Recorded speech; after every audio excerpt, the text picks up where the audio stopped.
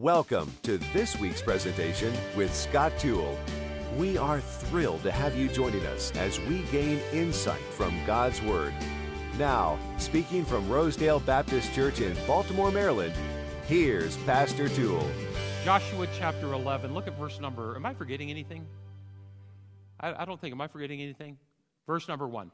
And it came to pass when Jabin, the king of Hazor, heard those things that he sent to Jobab, king of Madon, and to the king of Shimron, and to the king of Aksaph, and to the kings that were in the north of the mountains, and in the plain south of Chinneroth, and in the valley and the borders of Dor on the west, and to the Canaanite on the east and on the west, and to the Amorite and the Hivite and the Perizzite and the Jebusite in the mountains, and to the Hivite under Hermon in the land of Mizpah. And they sent out, they and all their hosts with them, much people, even as the sand that is upon the seashore in multitude. It has to give you a flashback, just hearing that phrase. With horses and chariots very many. And when all these kings were met together, they came and pitched together in the waters of Merom to fight against Israel. And the Lord said unto Joshua, be not afraid because of them, for tomorrow about this time will I deliver them up all slain before Israel. Be not afraid because of them, for tomorrow about this time will I deliver them up all slain before Israel. Now, what's interesting about that is God's going to deliver them all up slain before Israel, but he's going to use Joshua and Joshua's armies to do the slaying, okay? So it's not like when he had the sun stand still. We recently went through that, and how he had either meteorites, hail, or frozen water that killed off more of the enemy armies than were slain by the sword. It's not like that. It seems like that the Lord did all of the slaying, all of the work that he did through Joshua and the armies. Be not afraid because of them, for tomorrow about this time, and the fact that he gave them a time stamp on when everything's going to turn out well. What a great promise. What a great promise. By the way, we have that same great promise. We have that same great promise. No, it's not by tomorrow, but when we end up waking up in an eternal day, boy, everything's going to be great. And so be not afraid because of whatever, because God will give us the ultimate victory, if not down here, definitely up there. Because of them, be not afraid because of them, for tomorrow about this time, while I deliver them up all slain before Israel, thou shalt hew their horses and burn their chariots with fire. So Joshua came and all the people of war with him against them by the waters of Merom suddenly. They came down suddenly, and they fell upon them. And the Lord delivered them into the hand of Israel, who smote them and chased them unto great Zidon, and unto Misrephoth Maim, and unto the valley of Mizpah eastward. And they smote them until they left them none remaining. And Joshua did unto them as the Lord bade him. He hewed, choose whatever one you want, their horses, and burnt their chariots with fire. It's kind of interesting that the military strategy that we've been seeing Joshua deploy is that age-old foundational approach of divide and conquer. Chapter 10, Joshua dealt with the southern kingdoms, the southern campaign, and now Joshua chapter 11, he's going to deal with the northern kingdoms, the northern campaign. In fact, this chapter and the strategies that Joshua deployed are studied by West Point to this day, and other people even to this day. In fact, there's three parts of his strategy. The first part was dividing the land. And I want to say this as sensitively as I can. I found it interesting that we're going through this at the same time that Israel is going through that. A lot of this parallels, especially when the first part of the battle is dividing the land, how Israel divided Gaza north and south. And not only does West Point study this, I'm pretty sure Israel does also. But and then the second part of the battle was the southern part, which we just looked at. And now the final part is this northern prong of that attack. And so does everyone have their minds around Joshua is going to conquer the land, this promised land? Yes, I'm going to give you all of this land, but there's nations that you're going to have to conquer. Is everybody with me on this so far? Look at verse number 1 again. And it came to pass when Jabin, king of Hazor, had heard of those things. If you look at the last half of the last chapter, it's Joshua engaging, fighting, conquering. And then a few verses later, engaging, fighting, conquering. And then a few verses later, engaging, fighting, and conquering. And so when Jabin heard of the conquering by Joshua, when he heard about the exploits of Israel, when he heard about the testimony of their victories, when he heard that, also, this isn't the first time that we're seeing the light of their reputation going before. If you look at Joshua, you're going to see some major watershed type turns, all dealing with when we heard about,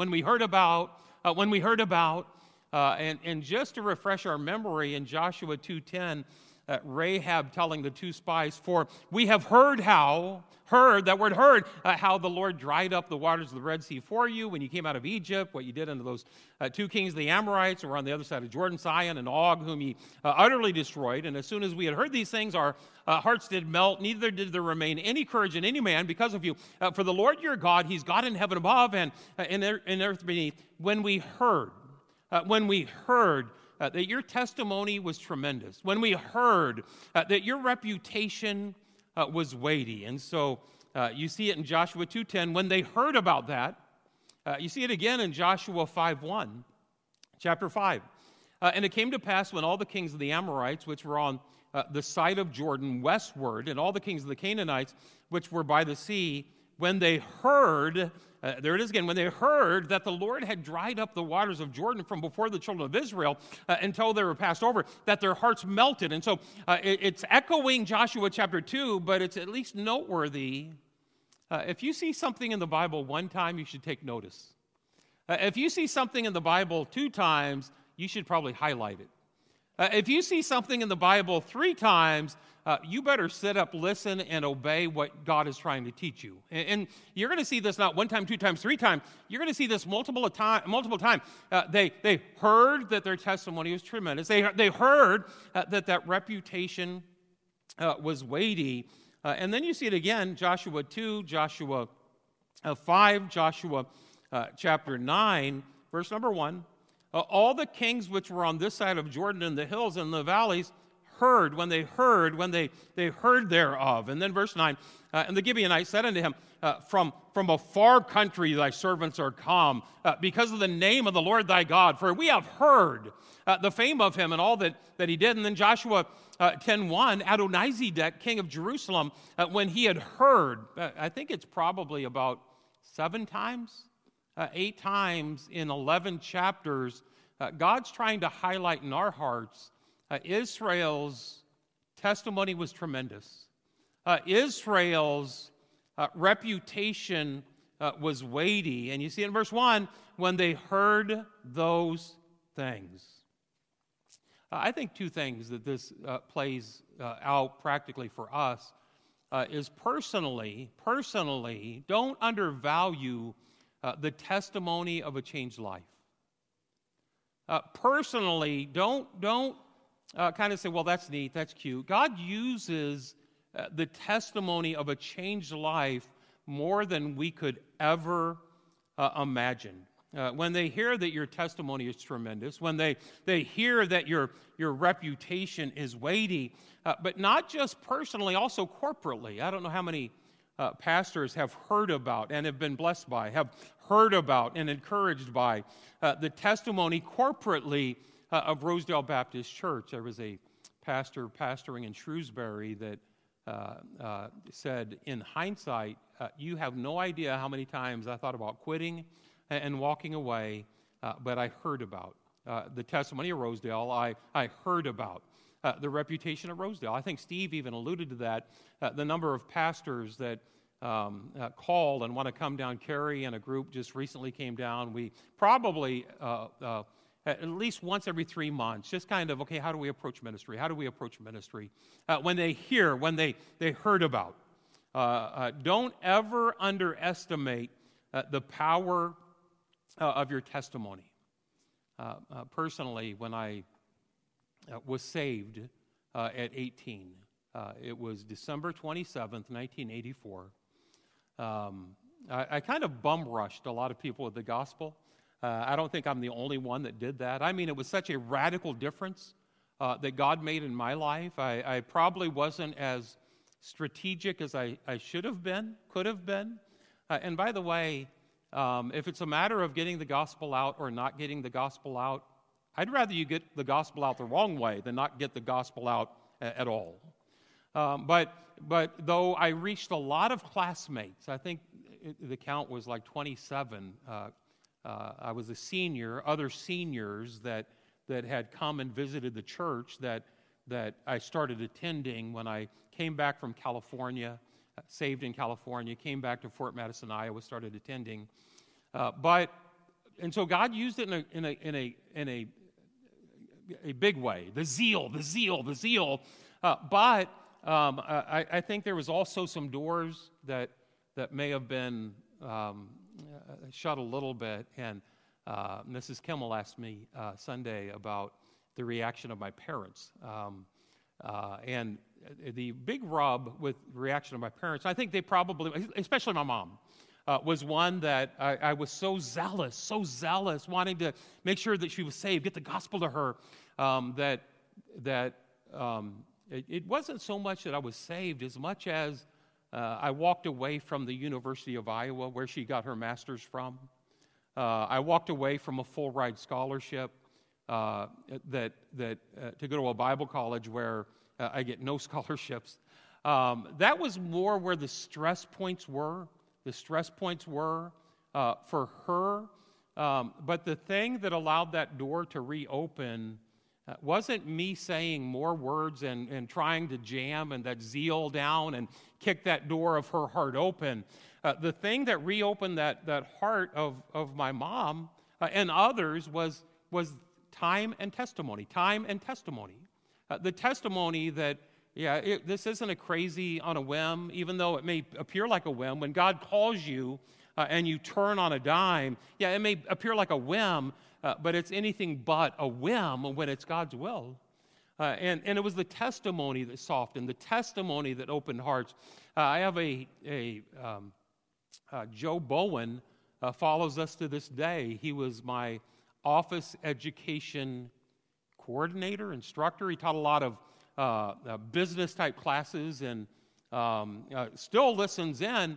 But during that time that was felt like turning on a dime, and it was, he was one of the ones that vocally was trying to talk me out of, no, go to Iowa first. It's a free education. You'll get a diploma. And then after 4 years or so, then you can still, if you're still zealous about this. And so the power of a testimony. Think about someone in your life, the power of a testimony in your life. And I'll give you two while I wait for you. And we're not going to be able to elaborate a lot, because I'll give you two. For me, the ones that opened my heart, the first one was my brother, who I don't think this live stream gets out very far on Wednesday night, but he was unsaved and he lived like it. Okay, he was into stuff that you shouldn't be into, and when he got saved, he so incredibly turned his life around. It was almost as if he was a new creature. Old things passed away, and behold, all things become new. Almost like that. And so it was one of those, and that's a Bible verse. And so that, anyway, it was one of those testimonies that God used to open my heart to. It wasn't even so much the 3-hour trip from LAX to Lompoc, where he was in the Air Force in Vandenberg Air Force Base. It wasn't necessarily the words as much as it was, man, what happened? This is not my brother. This is a somebody other than who I've ever met.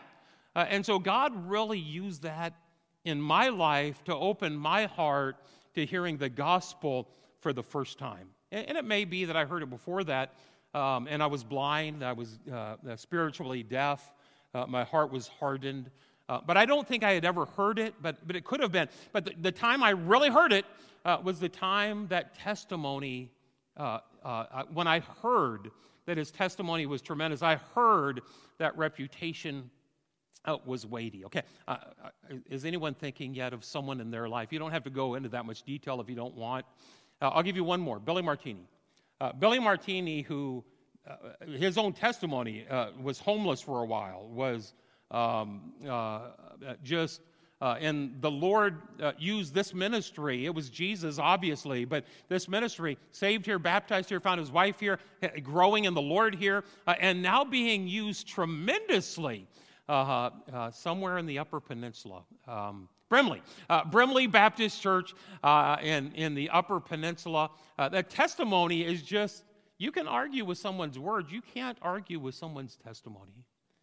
Is there someone in your life that just has had that kind of impactful testimony, whether it was maybe not even for salvation like my brother, but a Billy Martini? Anybody? Here's where I'm going to drink my coffee, okay? Irma Jane. Your husband. Your mother. That's awesome. That is awesome. Praise the Lord. Yeah. And I think everyone's testimony impacts us a little bit, chips away a little bit, but I do think there's some big testimonies that really impact us. A testimony that has impacted you personally, a decision, a life change, Rebecca. That's awesome.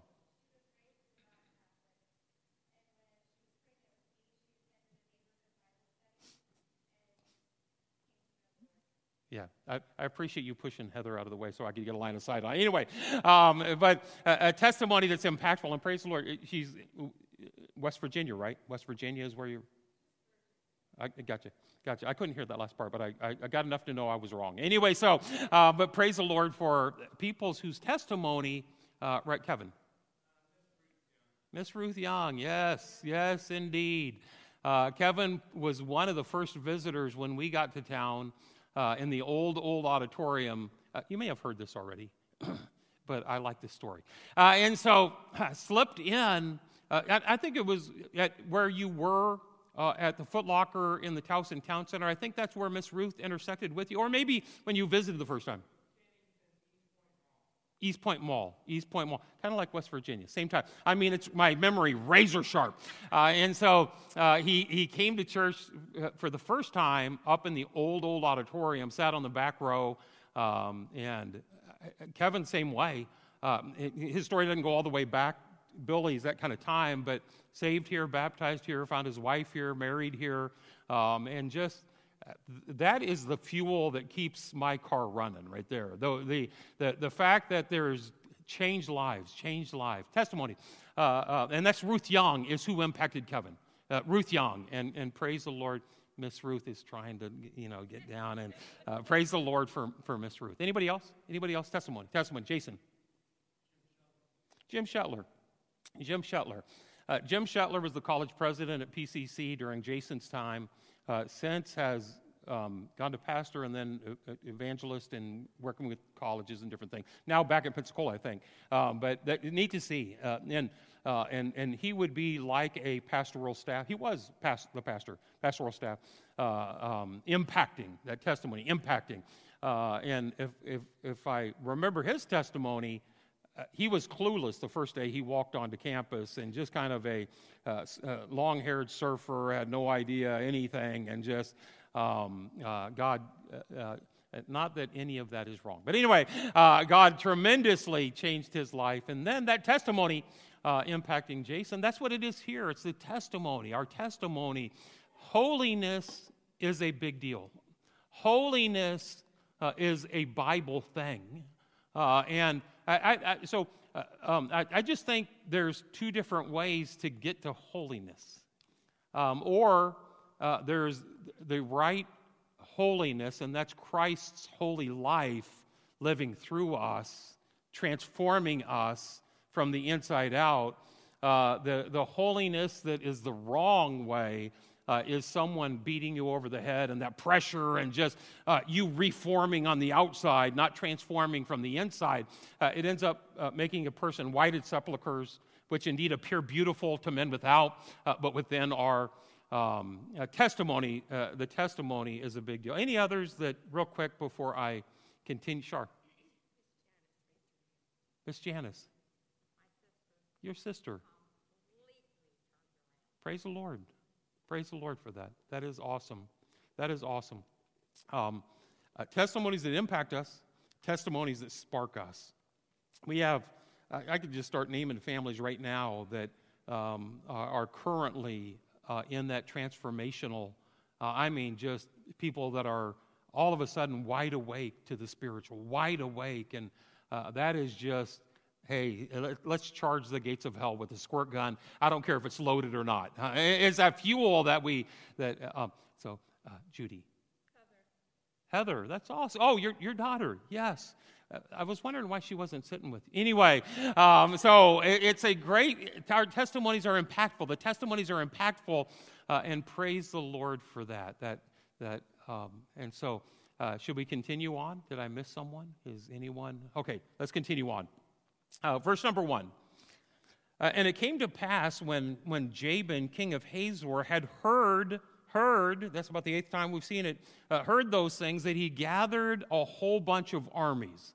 And so keep in mind, it was Adonizedek from the south, and now that they've divided and conquered the south, now it's Jabin in the north, who's leading the northern nations, the northern kingdoms. Look at verse number 4. And they went out, they and all their hosts with them, much people. The odds were stacked against. Much people stacked against Joshua and all their hosts with him. Much people, look at the next phrase, even as the sand that is upon the seashore in multitude. Much people, even as the sand that is upon the seashore in multitudes. I do think it's interesting that that's the same phrase that God used with Abraham. Remember when God promised Abraham, your seed is going to be like the sand of the seashores. Much people, like the stars of the sky, but the other word picture he gives, not just like the stars of the sky, but also like the sands of the seashore. And remember, that's when Abraham and Sarah were childless at the time. And that's when Abraham was even offering up his servant, saying, hey, use him. We're not having kids. We're old. But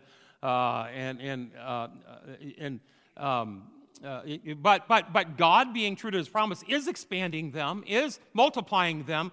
And it's almost one of those, you can't be the champion until you beat a champion. You can't be the champion until you beat the champion. I'm going to make you like the sands of the seashore. By the way, that doesn't mean there's not going to be battles. You're going to have to battle against a group that's like the sand of the seashore. It's interesting to me. Look at verse number 5. They had hundreds of thousands of infantrymen, cavalrymen, chariots. There's no reason, no way that Israel should have won. Verse 5.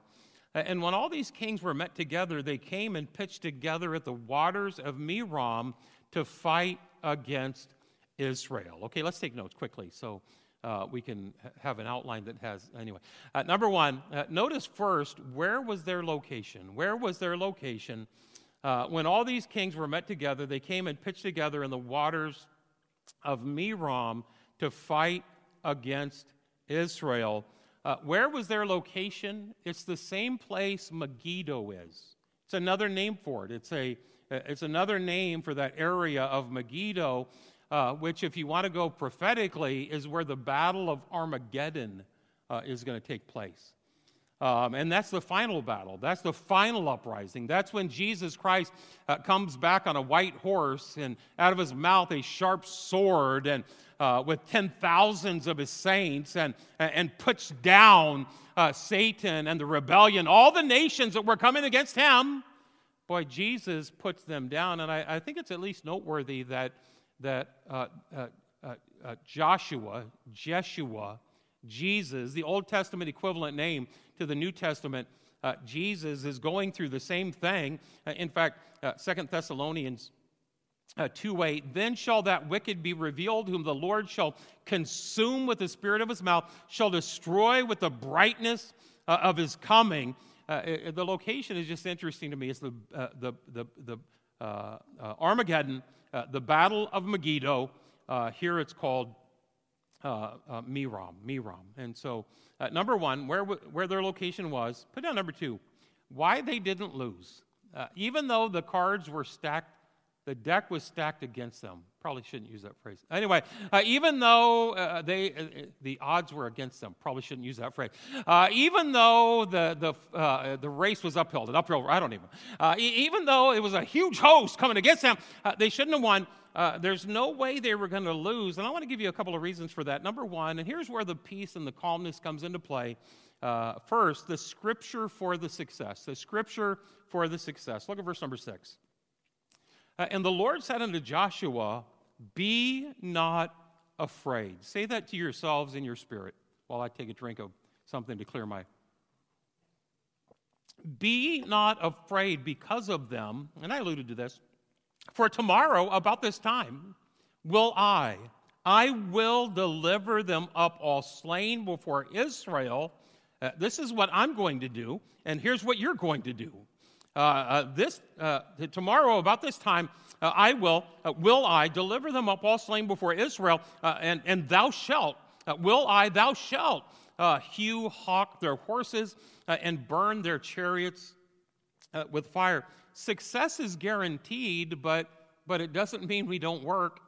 Success is guaranteed, but it doesn't mean we don't engage.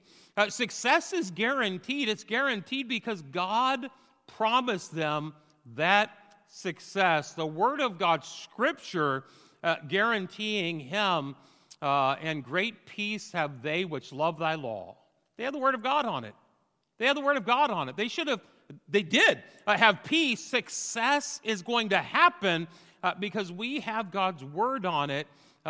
Just the promise, my God shall supply. My God shall supply all your need. I like Titus 1:2. It says God cannot lie. I like Hebrews 6:18 says it's impossible for God to lie. I like Numbers 23. God is not man that he should lie, neither the Son of Man that he should repent. Hath he said, and shall he not do it? Or hath he spoken, and shall he not make it good? And so the scripture for the success, here's why they didn't lose. We already have the victory. We don't fight for the victory. We fight from the victory. We've already been promised the victory in the same way that God said, here's what I'm going to do. Here's what you're going to do. You're going to win. Put down number 2. The suddenness of the success. The scripture for the success, and then the suddenness of the success. Look at verse number 7. So Joshua came and all the people of war with him against them by the waters of Merom, suddenly, and they fell upon them suddenly. If God promised it, it's going to happen. And just because it hasn't happened now doesn't mean it's not still going to happen suddenly. It may not happen immediately, but it will happen suddenly. There's debate over that phrase where Jesus said, behold, I come quickly. I come quickly. We've been waiting 2,000 years. I come quickly. 2,000 years. Hey, he's going to come quickly. It's going to be victory suddenly. It may not be immediately, but it absolutely will be suddenly because God's involved. And when God's involved, it's not just, I don't know that we're ever going to get this. We're ever going to see this. We're ever going to accomplish this. Hey, when God's involved, you're going to have the victory. The Scripture has promised it. The suddenness, it will happen suddenly. And most of the time, we're really not waiting on God for the victory. Most of the time, God's waiting on us for the victory, most of the time. And I think that we view the victory differently than God views the victory. We view the victory as no sickness. We view the victory as pay raise, job security. We view the victory as everything's going well, everything's copacetic, everyone loves me. That's how we view the victory. God views the victory as we're glorifying Him through all of it. We're reaching people for Him through all of it. There's people being saved through all of it. And when our eyes are focused in the right place, boy, the victory is guaranteed. 8, and the Lord delivered them into the hand of Israel. Put down number 3, the source and the success. We looked first at the scripture for the success, the suddenness of the success, the source in the success. More S words. She sells. Anyway, look at verse number 8. And the Lord delivered them into the hand of Israel, who smote them and chased them unto great Zidon. And the pronoun, who smote them? Who chased them? Is it the Lord? Is it Israel? I think it's both. Unto Mizraphoth Maim, unto the valley of Mizpah eastward. And they, there it is, and they, it starts out the Lord, and I think it's both of them, and they smote them until they left none remaining. The Lord gave them the victory. The Lord blessed them incredibly. My God shall supply all your need. That's not the main part of the verse. The main part of the verse is, my God shall supply all your need. My God shall supply all your need. And then verse 9, and Joshua did unto them as the Lord had bade him. He hewed, hawked their horses, and burned their chariots with fire, basically eliminating any threat from them in the future, eliminating any threat from them in the future, defending themselves, having the victory, and then making sure they don't have to revisit this again. I think it also speaks to Deuteronomy 17, where God told the ruler, don't multiply horses to yourself. Don't multiply horses to you. Let me read it. The ruler shall not multiply horses to himself, nor cause the people to return to Egypt to the end that he should multiply horses. For as much as the Lord has said unto you, ye shall henceforth return no more that way, neither shall he multiply wives to himself. And of course, Solomon just absolutely missed that one. Wives to himself, that his heart turn not away.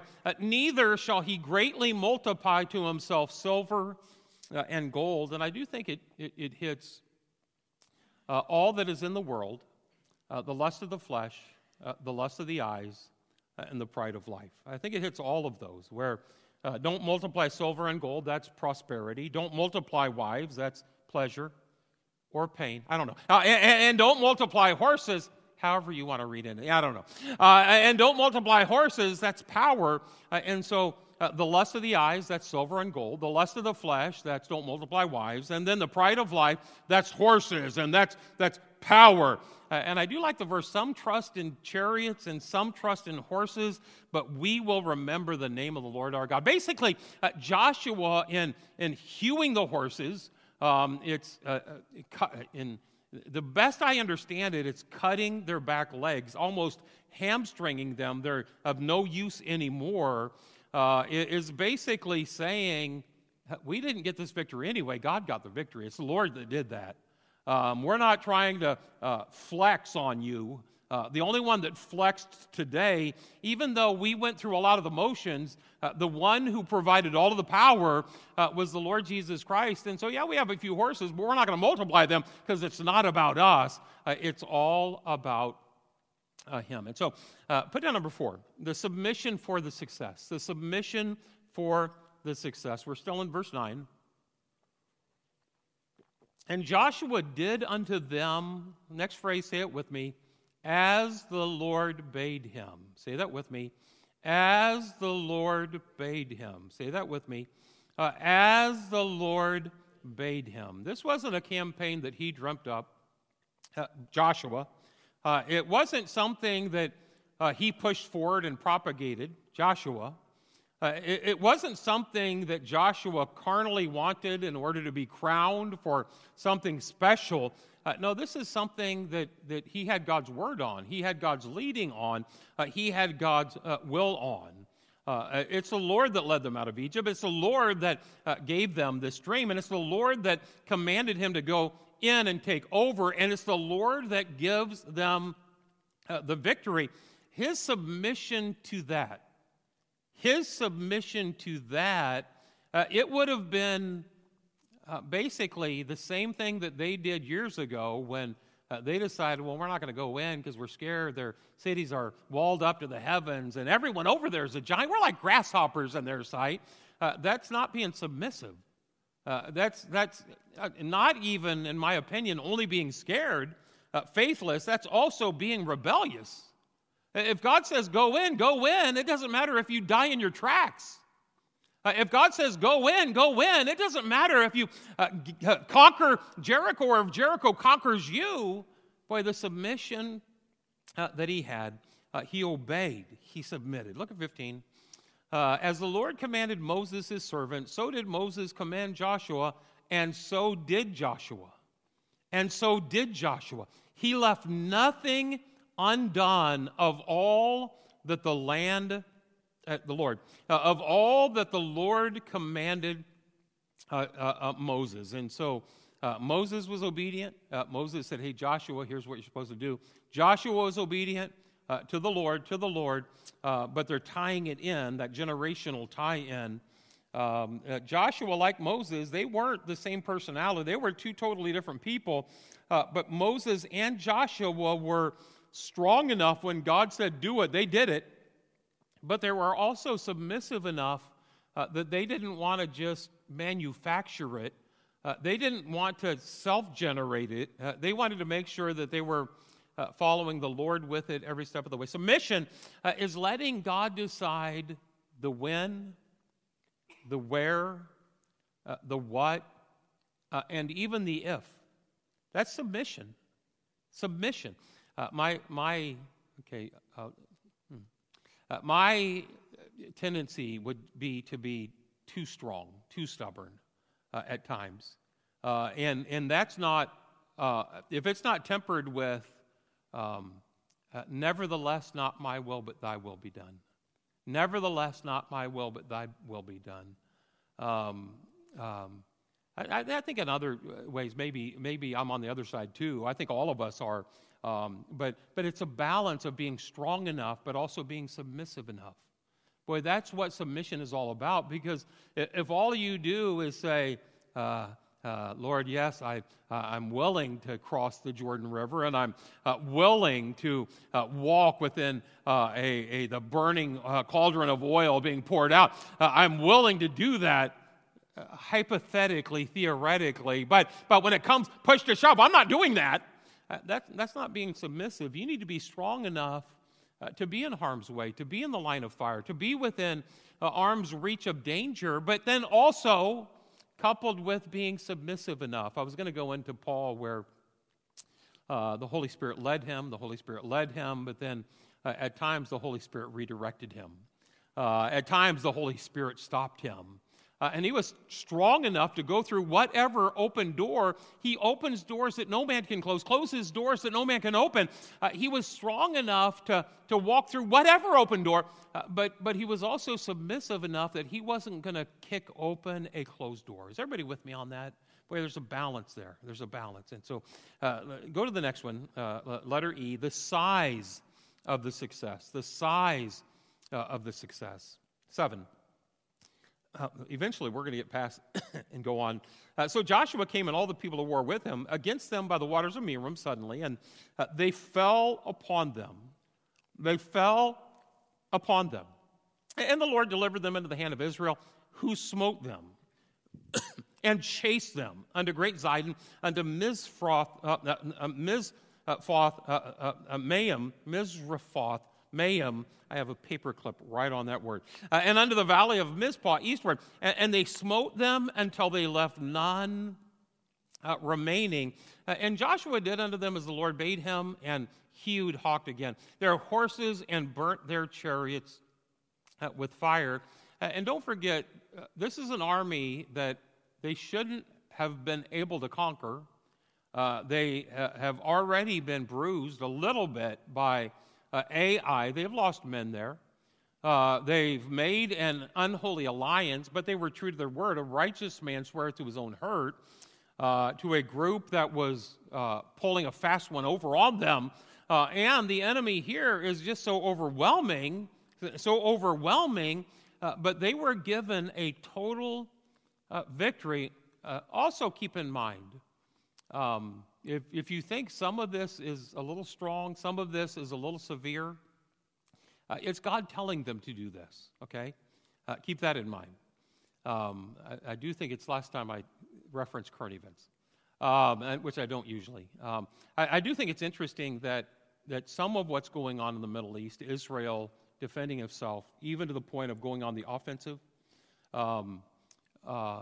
is truly no different than some of the stuff we did in Afghanistan and in some of those areas. The difference is all the social media and all the 24/7 news coverage of it. And we realize the horrors of war. And it's horrific. War is always horrific. I'm not rendering an opinion right now on how should it be done, how shouldn't it be done. That's why I usually don't get into current events. But let me say this. If you think it's tough today, let's go back to Old Testament time. Boy, it was really tough back then. And the success they had was total success. Look at 10. And Joshua at that time turned back and took Hazor, and smote the king thereof with the sword. For Hazor before time, and by that I'm talking about, this is why I don't get into current events, because I feel like I always have to balance it. It's Hamas. It's not Palestinians as a whole. It's Hamas. It's that one narrow group. So, okay, I'm not going to comment anymore. Let's go on. Let's go forward. And until I think I need to balance it again. But anyway, so Joshua at that time turned back and took Hazor, smote the king thereof with the sword. For Hazor before times was the head of all those kingdoms, and they smote all the souls that were therein with the edge of the sword, utterly destroying them. There was not any left to breathe, and he burnt Hazor with fire. Continue 12. And all the cities of those kings, and all the kings of them, did Joshua take, smote them with the edge of the sword.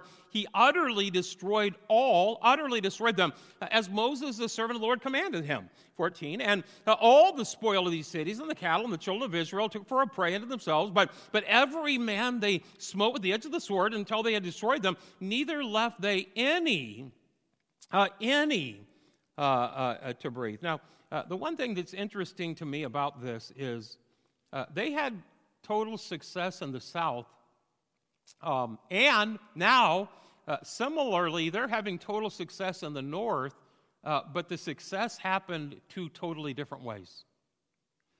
Because in the south, the sun stood still. Remember that?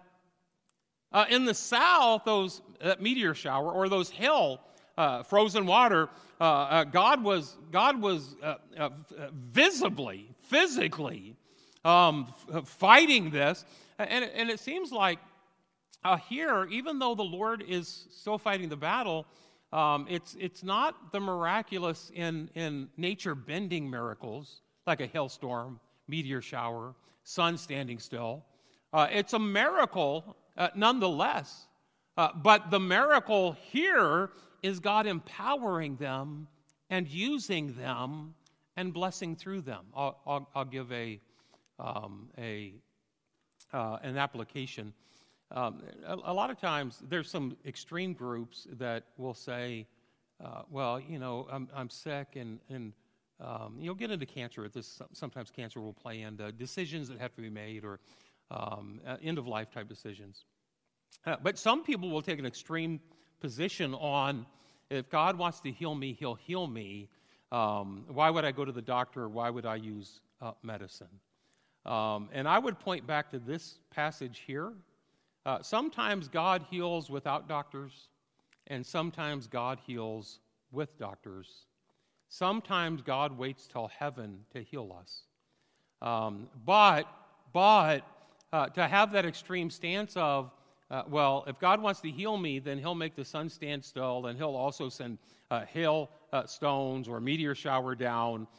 He'll visibly intervene. Now, it may be that you're living in Joshua 11 to where it's still a miracle and he's still empowering, but he's going to do so through human instrumentality. Does anybody get that? I don't think that's a stretch there on that, but I do think it's interesting. Just because God doesn't cause the sun to stand still, just because God doesn't send hailstones to fall and physical walls, Jericho to crash, doesn't mean that God's not working just as much in Joshua 11, just as much in your life today. He may just be doing it from behind the scenes. He's the great behind the scenes stage setter, and he is always playing chess while we're always playing checkers. And so, number 3, write it down quickly. And so, where was their location? Armageddon. Why they didn't lose, we gave a lot of reasons, but then what are the lessons? What are the lessons? Number 1, fight spiritually. Fight spiritually. And of course, we wrestle not against flesh and blood. I hope we all understand that, but we do wrestle against principalities, powers, rulers of darkness, high places, and so we still have battles. We still have battles, and our testimony is when we pull down those strongholds. Our testimony is when we do conquer those enemies that attack us personally, be it an addiction or a personality that's not spiritual. And so we need to fight spiritually. I think you have all the references there.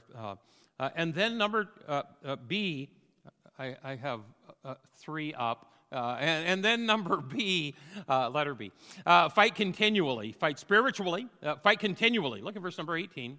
Joshua made war a long time with all those kings, a long time, a long time. Can I remind us, in this world ye shall have tribulation. You're going to have battles all the way until death do us part. We're going to have struggles and fights, and no, everyone's not going to love us as long as we're in this world. If it be possible, live peaceably with all men. But there's going to be attacks, and there's going to be battles that not only fight spiritually. The weapons of our warfare are not carnal, but are mighty, spiritual through God, to the pulling down of strongholds, casting down, and that's 2 Corinthians 10. But fight continually. It's going to be till we're done, till we die, till we are called up to heaven. And then number 3, C, letter C. Fight thoroughly. Fight spiritually, fight continually, and then fight thoroughly. 23. And of course 18, Joshua made war a long time with all those kings, thoroughly. 23. So Joshua took the whole land, utterly, every place. So Joshua took the whole land according to all that the Lord said unto Moses, and Joshua gave it for an inheritance unto Israel according to their divisions by their tribes, and the land rested from war. And isn't that going to be a great day when we beat our swords into plowshares? We beat our swords into plowshares. Is that Isaiah? I think that's Isaiah. But there's a verse that comes before that where they're beating their plowshares into swords. There's 2 verses talking about 2 different times. Before we're called up to heaven, there's going to be more wars and rumors of wars. There's going to be more pestilences. There's going to be more natural disasters, and that's all good news. That's all good news, because we're getting closer to when Jesus Christ comes down, calls us up, and the battle will be over, and praise the Lord for that. And that is today's message.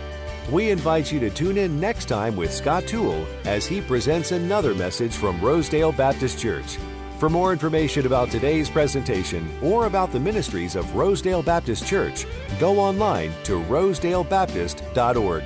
That's rosedalebaptist.org. Join us again next time as we study the Bible chapter by chapter, verse by verse.